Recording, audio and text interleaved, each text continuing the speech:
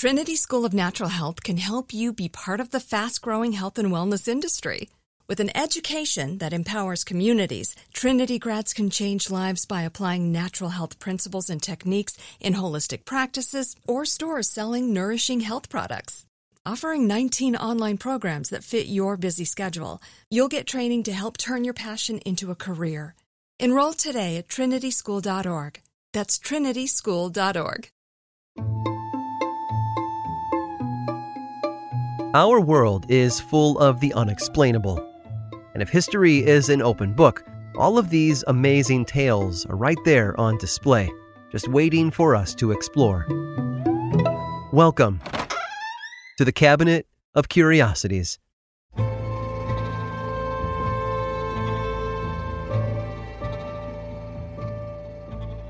It only took 4 months to build, but by the time it launched from Philadelphia in April of 1780, the USS Saratoga was one of the finest sloops to ever sail during the Revolutionary War. She was 68 feet long and weighed 150 tons, with a complement of 86 officers.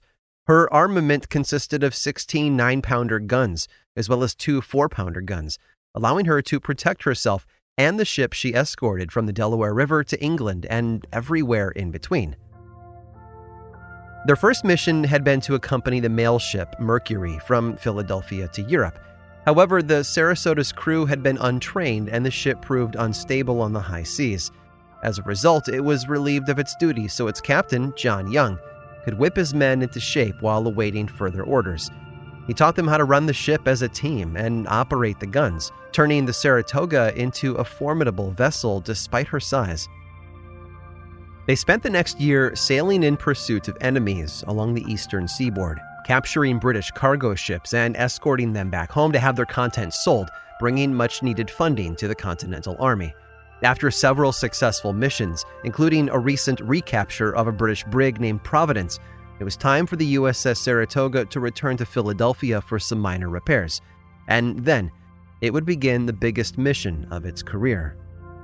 In December of 1780, Captain Young and his crew set out for the Caribbean. Their destination? The Isle of Hispaniola, where they'd received word that a cache of French military supplies were awaiting transportation back to America. Once the ship reached the tropical waters off the coast of the island, one of the merchantmen aboard spotted a British sail not far from their position. The Saratoga went to investigate, and when they got close enough, they fired a 4-pound shot across the ship's bow. Now identified as the Resolution, the enemy ship turned to attack. The return fire didn't do much damage to the Saratoga, but Captain Young's crew managed to seriously injure the other vessel, forcing them to surrender. He sent a small prize crew to take the Resolution up to Delaware for processing and auction, escorted by the Saratoga. They reached their destination on New Year's Day of 1781, dropped off the Resolution, and set sail once again for the Caribbean hours later. As they reached Florida, the Saratoga caught another enemy ship, the Tonian, after an intense struggle. Toward the end of January, the Saratoga arrived on the coast of Haiti with the Tonian in tow. The prize ship was handed over to the French Admiralty Court, while the Saratoga awaited the French military supplies that it had originally come for. The governor of a local French colony asked the Saratoga to accompany the other continental frigates in the harbor on their way to Jamaica, which Captain Young was only too happy to oblige. After all, his job wasn't just to capture enemy ships, but to escort allies to safety as well.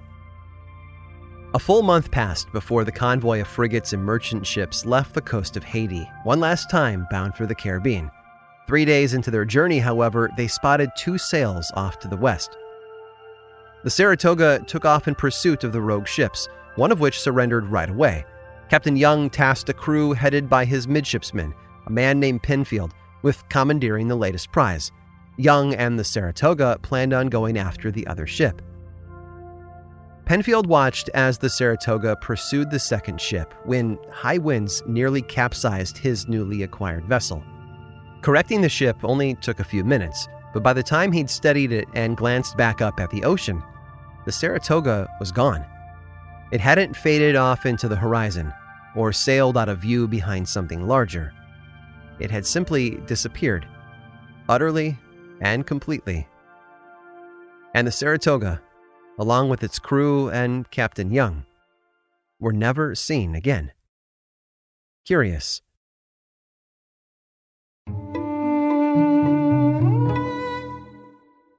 Like many of us, you might think identity theft will never happen to you. But consider this. There's a new identity theft victim every 3 seconds in the U.S. That's over 15 million people by the end of this year, equal to the populations of New York, Los Angeles, and Chicago combined.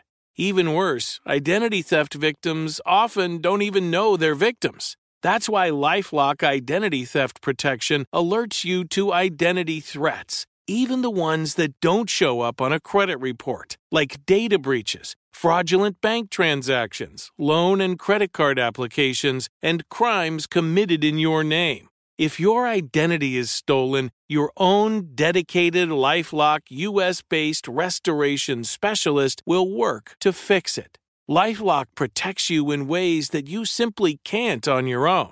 Join now and save up to 25% your first year at LifeLock.com/iHeart. That's LifeLock.com/iHeart to save up to 25%. Identity theft protection starts here. Trinity School of Natural Health can help you be part of the fast-growing health and wellness industry. With an education that empowers communities, Trinity grads can change lives by applying natural health principles and techniques in holistic practices or stores selling nourishing health products. Offering 19 online programs that fit your busy schedule, you'll get training to help turn your passion into a career. Enroll today at trinityschool.org. That's trinityschool.org.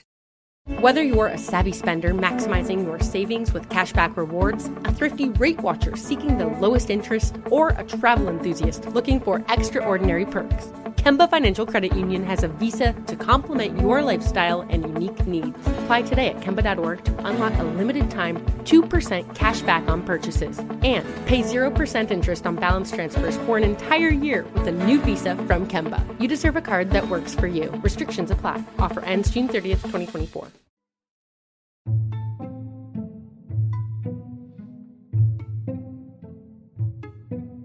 When the first commercial electrical telegraph debuted in 1837, it heralded a new era of long-range communication.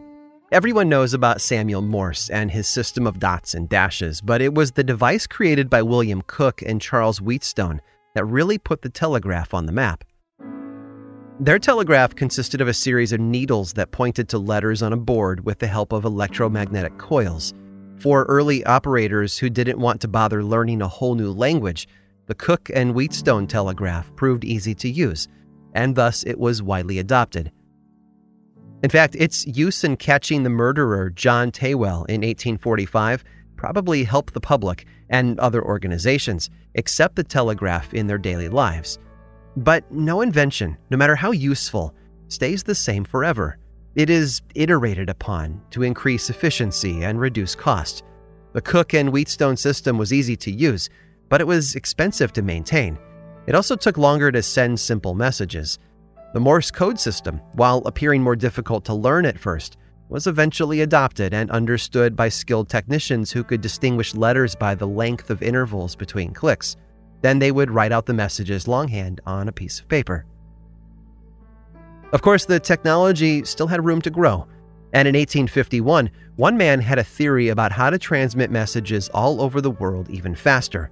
It required no special code or training. His idea? Let Mother Nature do the work. Jacques Toussaint Benoit was a French occultist with a fascination for how animals communicated. For example, he suggested that when snails mated, they secreted a special fluid that allowed them to talk to one another telepathically. He called it sympathetic communication, and he believed the connection worked immediately anywhere in the world, no matter how far apart the snails were. Benoit, however, had no money to construct his snail telegraph, so he convinced a Paris gym owner named Monsieur Triat to provide him a place to stay and a small allowance, after having convinced him how important it was that he brought his work to fruition. A year went by, and Triat demanded to see what his hospitality had earned him. Benoit showed him what he'd been working on. He'd built a scaffold using wooden beams about 10 feet long. Atop the beams were 24 bowls made of zinc, which had been lined with cloth drenched in copper sulfate. Glued to the bottom of each bowl was a snail, linked to a different letter of the alphabet. He'd also constructed an identical machine, except in each of its bowls were the mates of the snails in the first machine. Whenever he tapped a snail on one device, the corresponding snail on the other device would react. At least that was the idea.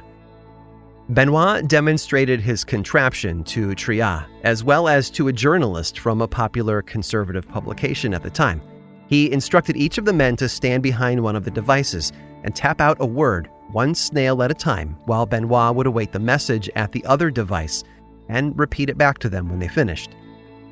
The journalist was floored by what he witnessed. He called it a revelation. Triat, however, wasn't convinced. To him, it didn't work as advertised. Triat had spelled out the word gymnase, which Benoit transcribed as gymnoate. The inventor also had a habit of strolling up and down the aisle formed between the two devices to monitor how the men were operating it, which didn't sit well with his skeptical investor. Triat figured the whole operation to be a sham. He ordered a second demonstration to be conducted in the coming days, which Benoit happily agreed to. Except the demonstration never happened. You see, when the big day finally arrived, Benoit was nowhere to be found. He'd slipped away, leaving Triat and the journalist high and dry with a bunch of snails to clean up. In hindsight, the whole idea turned out to be too good to be true.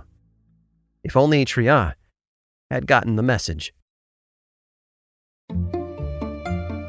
I hope you've enjoyed today's guided tour of the Cabinet of Curiosities.